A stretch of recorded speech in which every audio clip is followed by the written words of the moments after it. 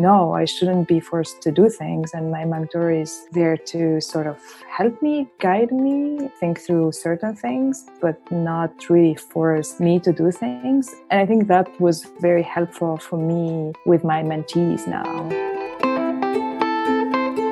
Welcome to your Digital Mentor. I'm Alice Matimba and I'm your host, coming from the Wellcome Genome Campus Advanced Courses and Scientific Conferences. Today we'll be discussing how to establish and maintain a mentoring relationship. And joining me are two very special guests, Dr. Amel Gouila, who coordinates a data science program for public health at the Bill and Melinda Gates Foundation, and Dr. Pawende Bois, a researcher at the Clinical Research Unit of NANORO in Burkina Faso. Well, welcome, Amel and Pawende. It's nice to have you here today. So, would like to hear a bit more about yourself. So, starting with you, Amel, can you tell us a bit more about your work? My name is Amel Gouila. I am a bioinformatician. I coordinate a data science for a public health program in Africa, India, and Brazil for the Bill and Melinda Gates Foundation. I worked previously as part of HRA Bionet, a capacity building network for bioinformatics across Africa. So I was involved in a lot of bioinformatics trainings in the continent.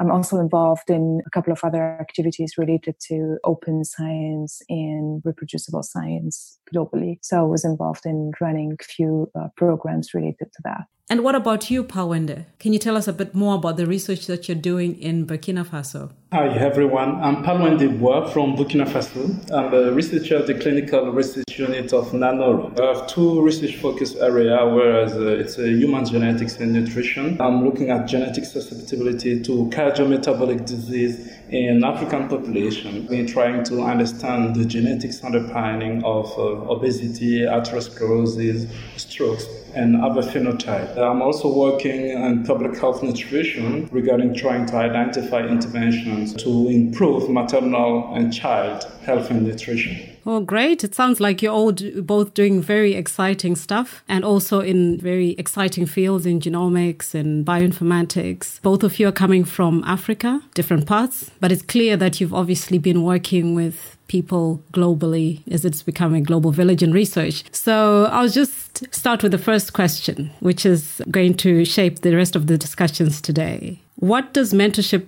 mean to you? How has it shaped your careers? I'm going to start with Pawende because his early career just finished his PhD and starting an exciting new life.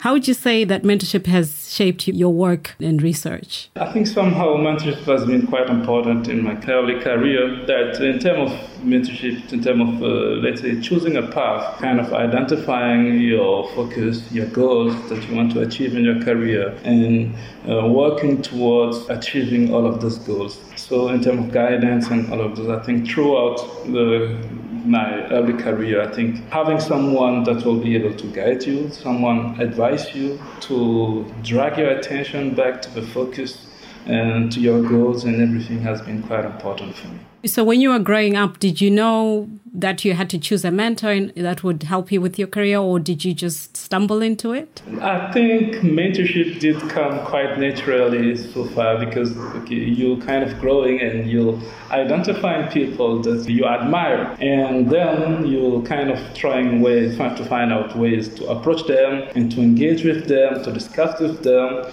And I might say that for most of them, they kind of become a lot of friends, more friends for me in terms of mentorship and elders, advancing the career and everything. So having a lot of exposure with them is somehow how I would say that I've been mentored. When I was doing quite a bit of research, I actually found it quite difficult to find like the ideal mentor. And I was wondering how you found this when you were doing your PhD studies, and of course, post-PhD studies. I think the fact that I was able to discover that there's a difference between a mentor and a supervisor made a huge difference throughout my PhD and also after my PhD. And the fact that I understood that we can all connect with different people who can be our mentor at different stages, or a mentor focusing on a different part of your career. I think that it was a very important point that really helped me go through quite difficult phases of my career. As I finished with my PhD, switched to a postdoc, and then my my interests sort of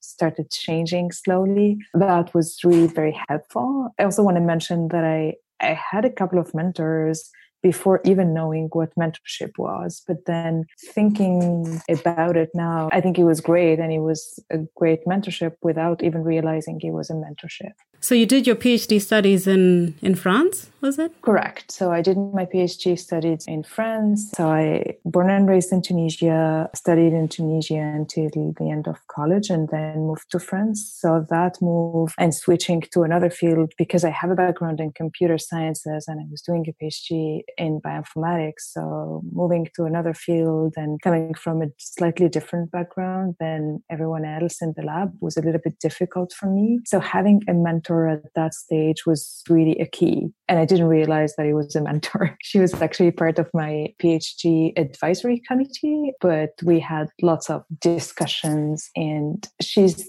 actually the one who offered to have these discussions, like non-official discussions, not necessarily related to the scientific work. So I suppose one of the things that we always maybe struggle with more, in low and middle income countries, in particular in Africa, where there are probably fewer experts, finding that right mentor. And obviously you have different mentors. Pawende, how have you worked around this? Because you've studied in Burkina Faso, you also studied in South Africa. How have you gone about finding mentors and working with them till now? I think as Hamel mentioned, I think for starting, making the difference between supervisor and a mentor is kind of a key when you're working in low and middle countries. Whereas, let's say you have very few senior scientists or experts, you're more likely to turn out, let's say, having your supervisors being your mentor. Whereas I think it might confuse the student as well, and you as well, when you are growing in your career. Because I used to say that all supervisors have a plan for his student, and those ones might not always overlap with the student's aspirations and everything. So as he's moving towards his career and he's growing, making the difference, let's say he's allowing, to put the difference, and the relationship, the mentor is more helpful in terms of helping you identifying yourself, building your own path, more than the supervisor will try to build the path for you and want you to walk through this one. So yeah, it was kind of difficult, but yeah, one way or another, I managed to go through it.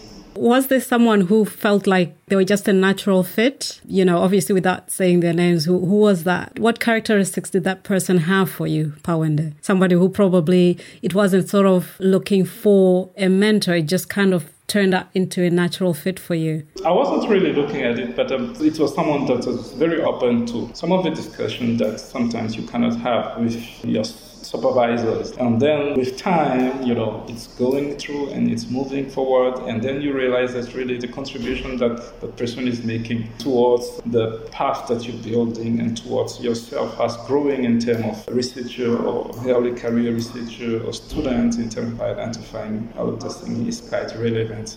I think most of the time it's afterwards when you think about it that you're like, yes, this guy has been really helpful in terms of mentoring me through. We always talk about mentoring being something that's being beyond a supervisor and being somebody that you can talk to about anything. Obviously, that means you have to balance out between sort of your professional development and also your social needs. How then do you balance that out? Amel, how have you managed to sort of have that kind of relationship with someone whom you can tell pretty much everything, but obviously also rely on them for your professional development? Yeah, that's a very good point. It was a little bit difficult, especially in an African setting in the beginning. I had a mentor the last few years, and it's really worked pretty well and helped me a lot through the process, especially with making decisions when it comes to changing a little bit my career path. It was really helpful. But I think the day I realized she's a great person, a great scientist, and also had this very good personality in terms of managing, a lot of people, big programs. But I think the day when I realized that I can have a personal-ish discussion with this person, it was really great. And I think I also accepted to be a little bit vulnerable people and talk through things I struggle with. And then once you get to these types of discussion, you also discover that the other person is also, a person, like a human being, Yeah, of course, yeah. And you start talking through things we face and balancing, life and work. I think that was really great. So suppose like connecting with the other person, quite often you need to have that feeling of vulnerability and being more open about yourself. And that helps to bridge that gap. Yeah, exactly. And I think the fact that you hear from a mentor that they also went through similar things or struggled at some stages of their careers, I think that was really helpful because it made me realize that I'm not the only one struggling there. It's something common and we all have to go through quite bumpy paths to get wherever we want to get to, right? That's true. With the situation in Africa where we tend to pretty much look up to anyone whom we think knows more, you always look up to them. So there's always that barrier where you're not able to feel free to say what you want. Did you experience that, Palwende, in terms of obviously your relationships with, you must have had obviously different mentors, but you must have also some experience with mentors where you didn't quite know how to gauge how your relationship would go? Yes, I might say that looking up to someone, it's not, let's say, the best thing, let's say, when you have to engage in a mentorship relationship. Because somehow, it's putting a lot of barrier. Especially in Africa, there is a real hierarchy in terms of the society. You have elders, you have the bosses and everything. And there used to be so much, let's say, an environment that is like kind of putting people into boxes and everything. But I can say that I did benefit from a tendency to some changes in terms of the generation. Before us, 10 years or 15 years ahead, we started shifting the paradox in terms of the way that you're looking at people that are your supervisors or people that are your teachers. So there were more engagement between us and them than between them and their own supervisors. And I think this shifting in terms of the way that people have conception of the mentorship or of the relationship between a student and everything, I think did help a lot. Yeah, that helps with being, having that openness and not fearing people just because they are much more experienced than you are. Yeah, so you're both very successful in your careers, I think. So what types of mentorships have you applied? So I know that you're both also working on this African Academy of Sciences virtual mentorship. How is that complementing your work or your careers? Obviously, you still have other mentorships going on. How is that different and, from the traditional types of mentoring that you've been receiving? I know that Amel is a mentor on that. I've experienced a couple of structured mentorship programs before. So I was part of a program called Tech Women. That is a program run by the State Department in the US. And it basically connects women from low and middle income countries with women working in the technology field in Silicon Valley. But it was more around community work. So that was my very first formal mentoring experience. And it was really great. I mean, it was in a very different setting because they bring women from Africa and the Middle East to the US for 5 weeks. It was very structured. We had goals we work on to achieve. It wasn't scientific. It was more centered towards what we can do to give back to the community. And that was great and changed my life in so many ways. And then I myself started a mentorship program for young girls, and that was also different. So we had young girls that we mentored, and we sort of matched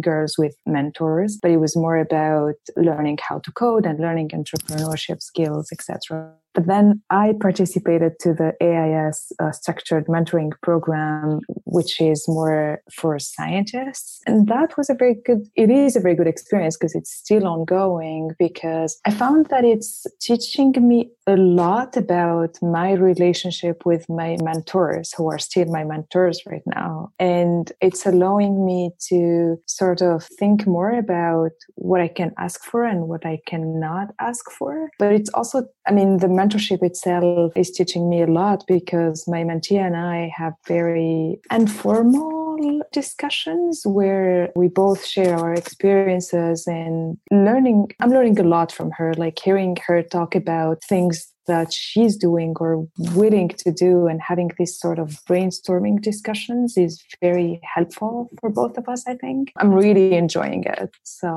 a structured program is good in terms of it allows you to have these dedicated time slots to meet your mentor or your mentee. I, in the beginning, thought about structured mentorship as time consuming, but it's the complete opposite. You learn a lot from that as well, isn't it? So Totally. in fact, you feel, I suppose, Pawende, you all probably feel the same, that you're not just a mentee, you're also a mentor, right? Because you're also mentoring other people. How does some of your relationships as a mentee help shape your relationships as a mentor? You obviously are mentoring other younger people. How does the other inform the other? Is this something that you've experienced, and what can you say about that? It's a process whereas, let's say, from one side or the other one, you're winning. And as you're walking through, you try and kind of to replicate. And the good experiences that you have in terms of being a mentee, you're trying to replicate this experience towards your own mentees. So it's kind of a channel in a circle. This is quite amazing because there is no one size fits all somehow in terms of the relationship. Even though through structured program that I'm part of, actually, I can say that we're walking out of the road or out of the paved road because it's not something that is like written in stone. And the process and the way that we engage in, it's kind of leaving the room to initiatives. It's quite balanced, and I like this part of the thing. You've obviously talked about some of these behaviors that make a good mentoring relationship. What are some of the bad things, the things that you might have experienced that you say, oh, this one is a bad mentor? Not without mentioning any names, because obviously, like you said, these things are not set in stone and people may have challenges establishing and maintaining a relationship with someone. Is it something that you might have experienced before, and how did you deal with it? Working with really young people is kind of always in such a way that, okay, you don't always know how to control them. There might be a lot of energy, there might be a lot of unknown things, and keeping, let's say, this educational part in the process is kind of, I think, is the key. And to educate, you have to communicate a lot, to draw to attention when there might be something that's going wrong. From the mentee as well, drawing to attention of the mentor that, okay, no, I think this, and there is always a way to enter in a positive conflict, whereas something good is coming out of it, in a conflict, whereas the relationship is getting deteriorating and everything. So if I get you right, because to avoid sort of a witch hunt, Amel, would you agree that there's no such thing as a bad mentor or mentee? Yeah, totally agree. And I want to echo what Pawende just said. Like, when we mentor young people, there are some important things, especially the very youngest. There are some important things that we think that they're obvious, but they're not. Like, when I was running this mentorship program for young girls who are between 10 and 18, at some point we had to explain some, very basic rules, like don't text your mentor after 8 p.m. or something like that. Even if you're struggling, like, there should be things you have to think about. But another thing that came to my mind when you mentioned a bad mentor, I mean, I don't want to say bad mentor or bad mentee. It's about the match, right? It's not the right match or the right fit for someone. Yeah, that's right. Yeah, but I was in mentorship sort of relationship. It wasn't formal, but at some point I realized that the person was trying to really push me to make certain decisions. And when I did not agree, the person was not happy with that and was sort of trying to force that. I struggled a little bit with that for a few months at least, and sort of feeling bad because I wasn't following her expectations. Talking to other people who became my mentors in a different way made me realize that no, I shouldn't be forced to do things. And my mentor is there to sort of help me, guide me, think through certain things, but not really force me to do things. And I think that was very helpful for me with my mentees now. I always keep in mind that I share my thoughts, but they're free to do wherever they want to do. So what's your most memorable mentoring experience, Palwende? Just in a few words. The most memorable is a mentor that I had. I can say that this guy is my mentor since about 13 years now. Actually, we became associates. Yeah, that's very successful. Yeah, he really helped me walk through my own way, but wasn't necessarily, let's say, pushing me towards him and towards the path he had, because actually he took a different path, I would say. But somehow I think we all through the way, and until now there is this thing of, having very fruitful discussions, open discussions, talking about things that are happening, growing, how to grow in the career, and still now. I think it's a very, very good experience. Talking about being mentored and a successful situation where you end up as associates, I have had very good mentors who, in the end, I feel like they pushed me away from them rather than towards them. So it's another phenomenon. Would you say that, Amel? I totally agree with this. I think my best mentorship experience is with someone who sort of pushed me away of my comfort zone and pushed me away to go to, I don't want to say a better opportunity, but it's a better fit for me at this stage of my career. I think that's great. I mean, it really helped me move because I was struggling a lot about making a big decision in terms of my career path, sort of switching from academia to program management, program coordination. And I think she was really very helpful in terms of pushing me away, but she's still my mentor. Oh, lovely. So we've had a very good discussion. You've told us a lot about your experiences, some very good, mostly good, and the experiences that you've had, how mentorship has shaped your career, and also how you have learned either as a mentee or a mentor to inform whichever roles that you might end up in. And now we'll take a short break to hear from our sponsors. This episode is supported by Advanced Courses and Scientific Conferences, a program which develops and delivers training and conferences that span basic research, cutting-edge biomedicine, and application of genomics in healthcare. Through engaging and networking, the events educate, inspire, and transform careers worldwide. This episode is also supported by the Wellcome Sanger Institute. It undertakes large-scale research that forms the foundations of knowledge in biology and medicine. It uses the power of genome sequencing to understand and harness the information in DNA. The Sanger's discoveries are used to improve health and to understand life on Earth. This episode is also supported by social entrepreneurship to spur health. The SESH Group uses crowdsourcing to enhance health and health research with a focus on low and middle-income countries.